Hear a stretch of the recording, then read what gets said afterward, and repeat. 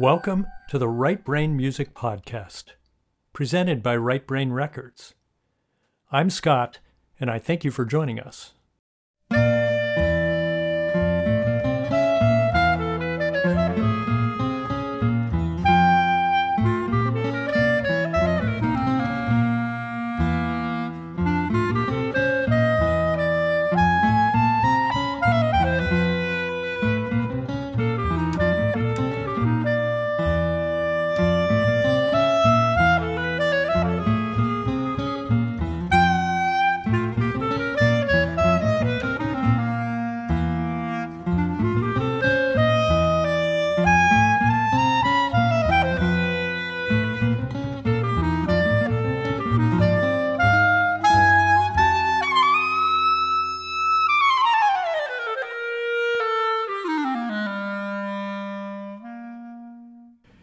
In this episode, we feature a Canadian master of the clarinet, an instrument that is at once ubiquitous and inconspicuous in creative music, at least relative to its louder cousin, the saxophone.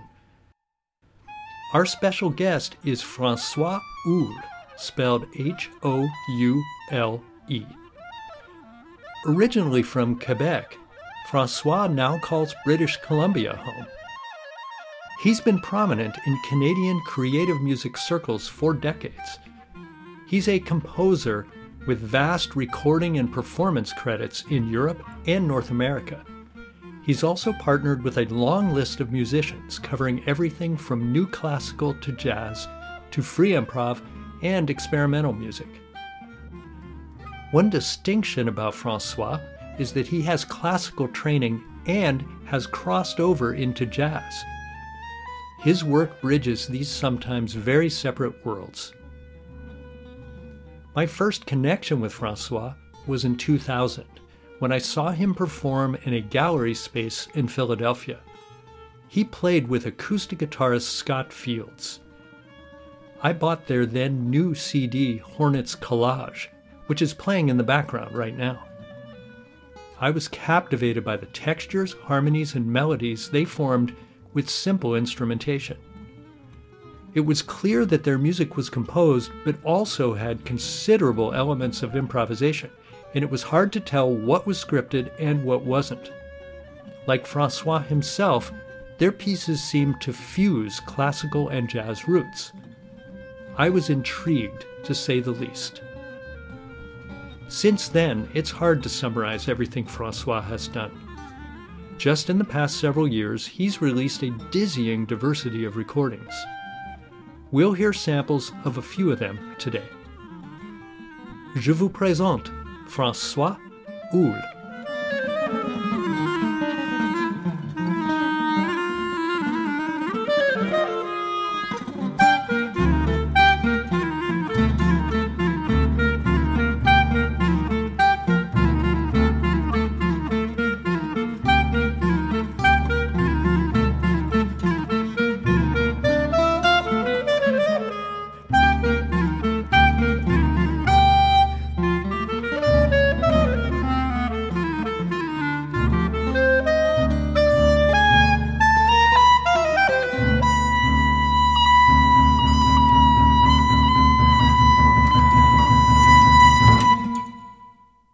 I play the clarinet. I just had an insatiable curiosity about anything that had to do with the clarinet, regardless of origins, roots, or histories. And I got immersed, of course, at first into classical music, but my first teacher was also a jazz musician and sort of put the bug in my ear that, that could be something to consider.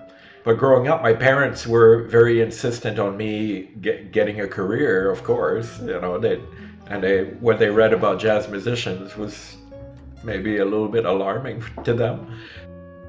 And, in classical music, with the prospect of getting a job in an orchestra, I think that appeased their worries, and I was really driven.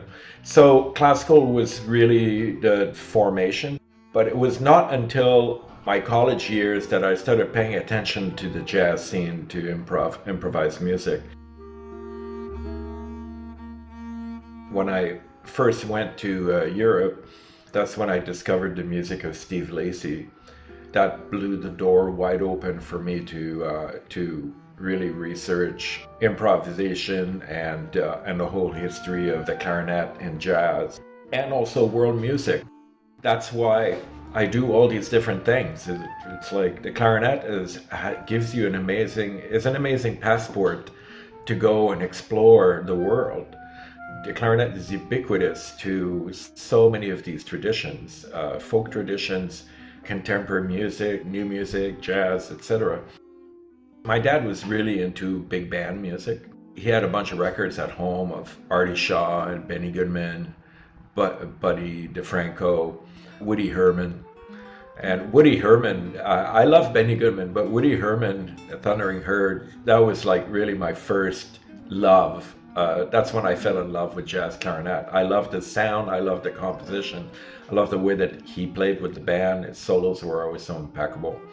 So that's what put the bug in my ear.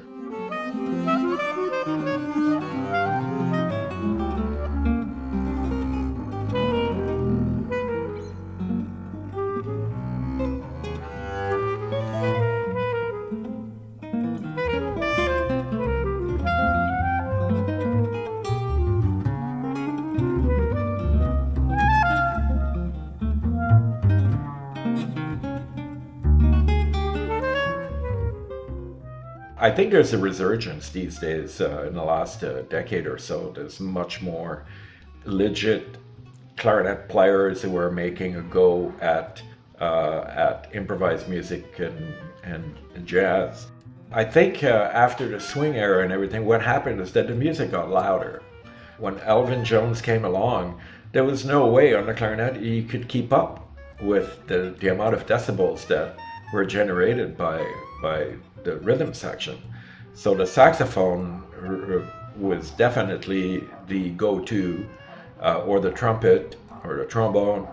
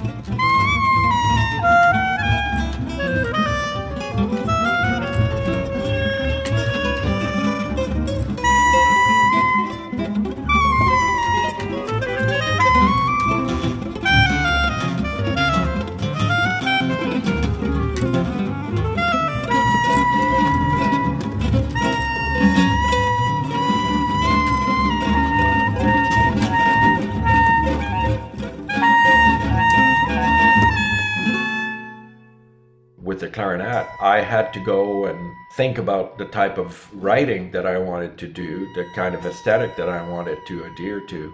And my instrument really helped me shape what that was going to be. So working in contexts where the music is quieter. So I took a much more chamber music approach to things.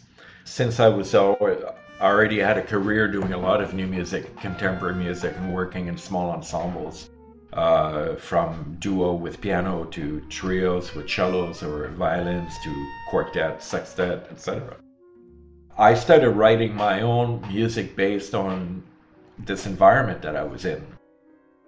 Exploring the history, when I discovered Jimmy Giuffre, for example, he was the first one to bring in a drumless combo, working only with piano and bass with Steve Swallow and Paul Bley.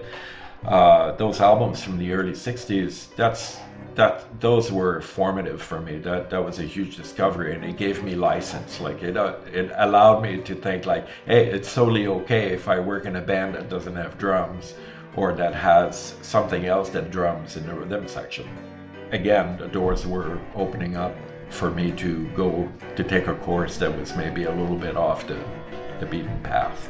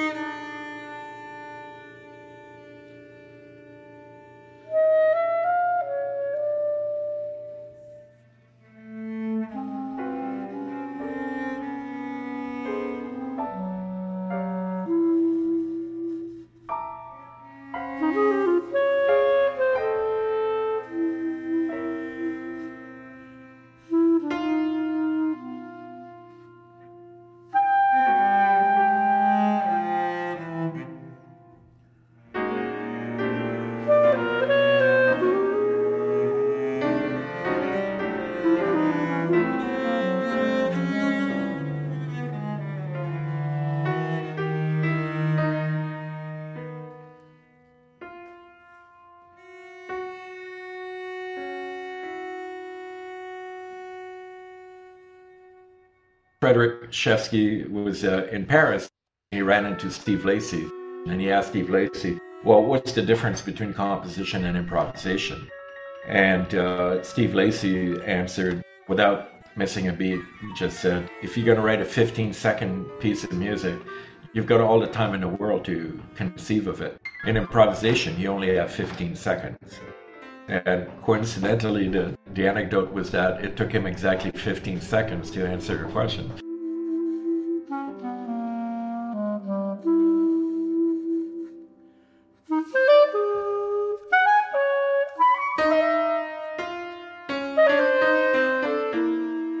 When I started getting interested in jazz, I realized, well, I don't have a jazz training. I would have to go back to school or take lessons or things like that. But I have a lot of experience performing compositions.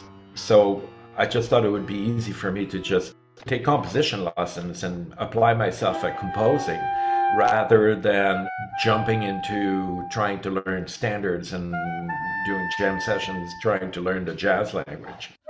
So I kind of bypassed that in a way by going more for writing my own original music.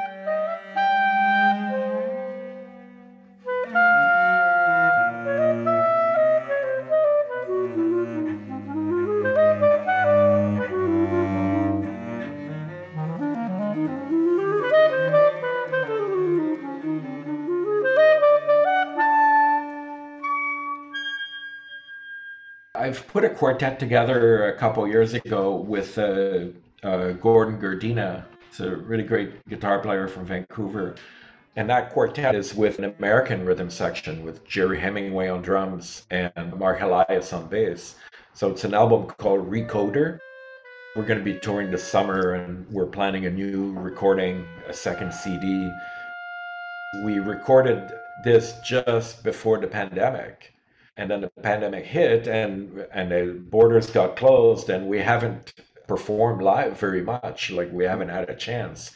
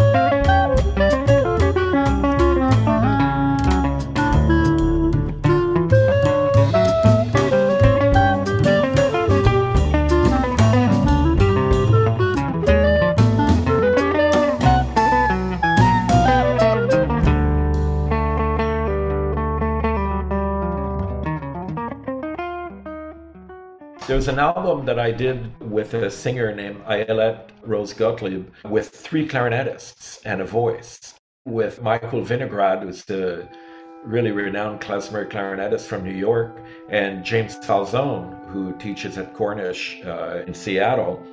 It's all poetry that has to do with the wind.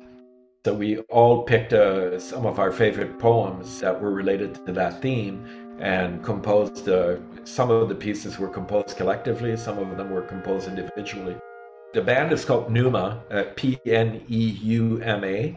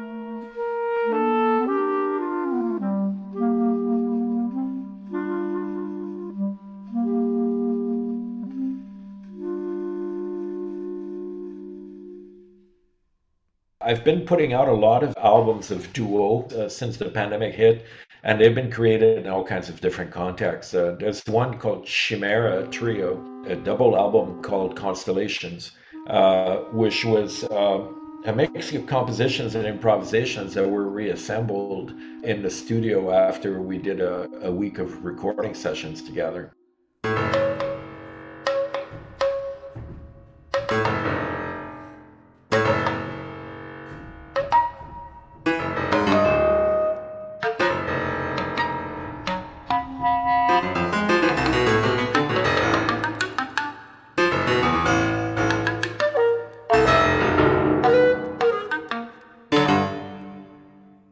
I had to figure out how to improvise, or how to introduce improvised concepts in my writing, in my compositional writing. So from the get-go, that dichotomy is sort of what defines third stream, that term that was adopted to describe contemporary music that includes jazz elements and improvisational elements. And then the free improvisation part of it sort of grew parallel to my compositional practice. I have a bit of a musical omnivorous diet. If I just do improvisation for several gigs, I start feeling like there's something missing. If I do all compositions by other composers, then I feel like, where's my voice in there? If I do all of my own compositions, then I start feeling like, well, I'm not really interacting with the musicians, I'm dictating the premise.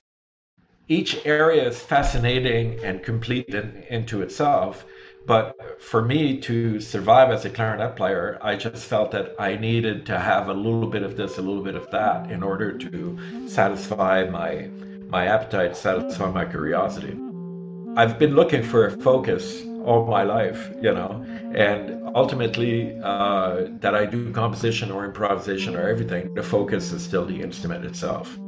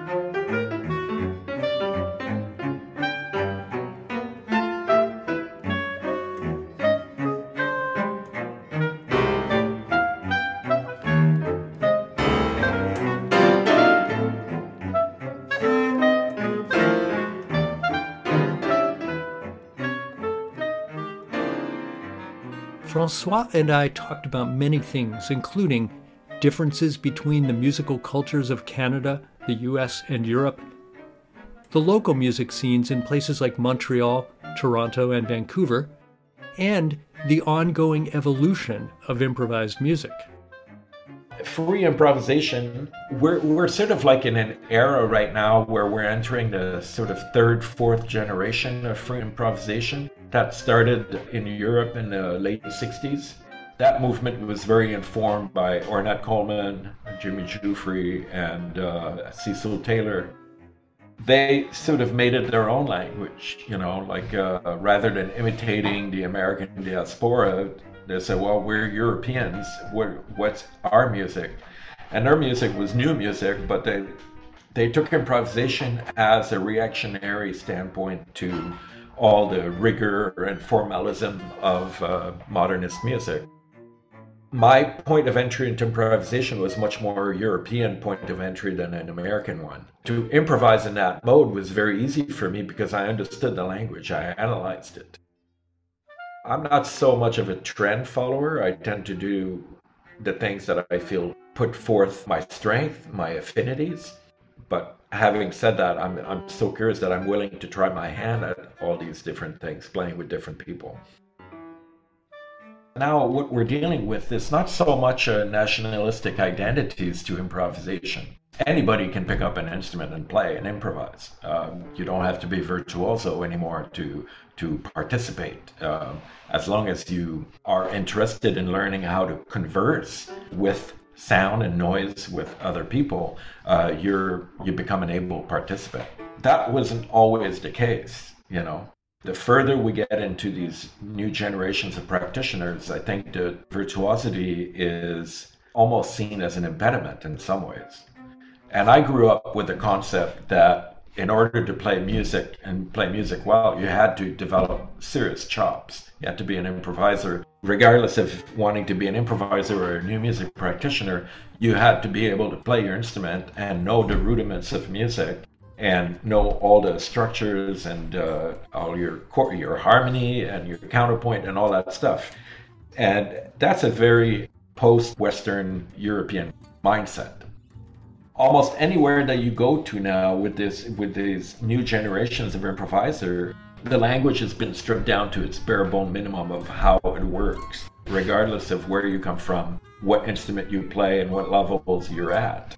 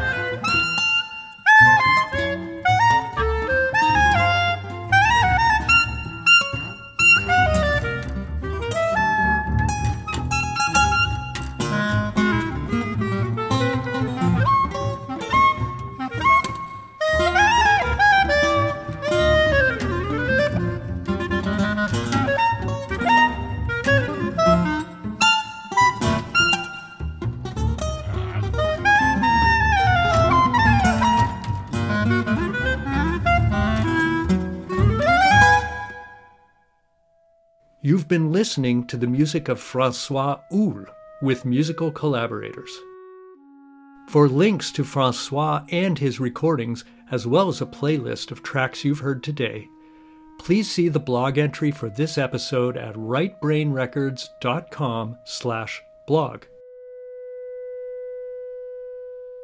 This pine tree by the rock must have its memories too. After 1,000 years, see how its branches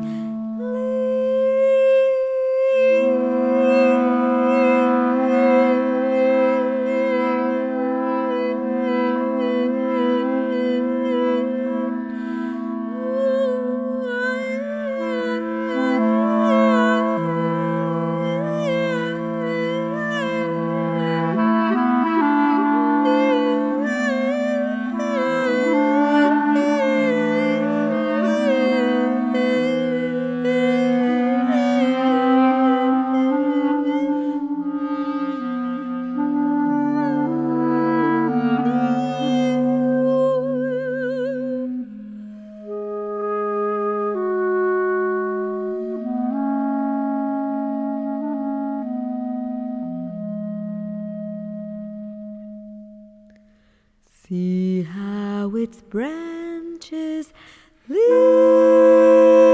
towards the ground.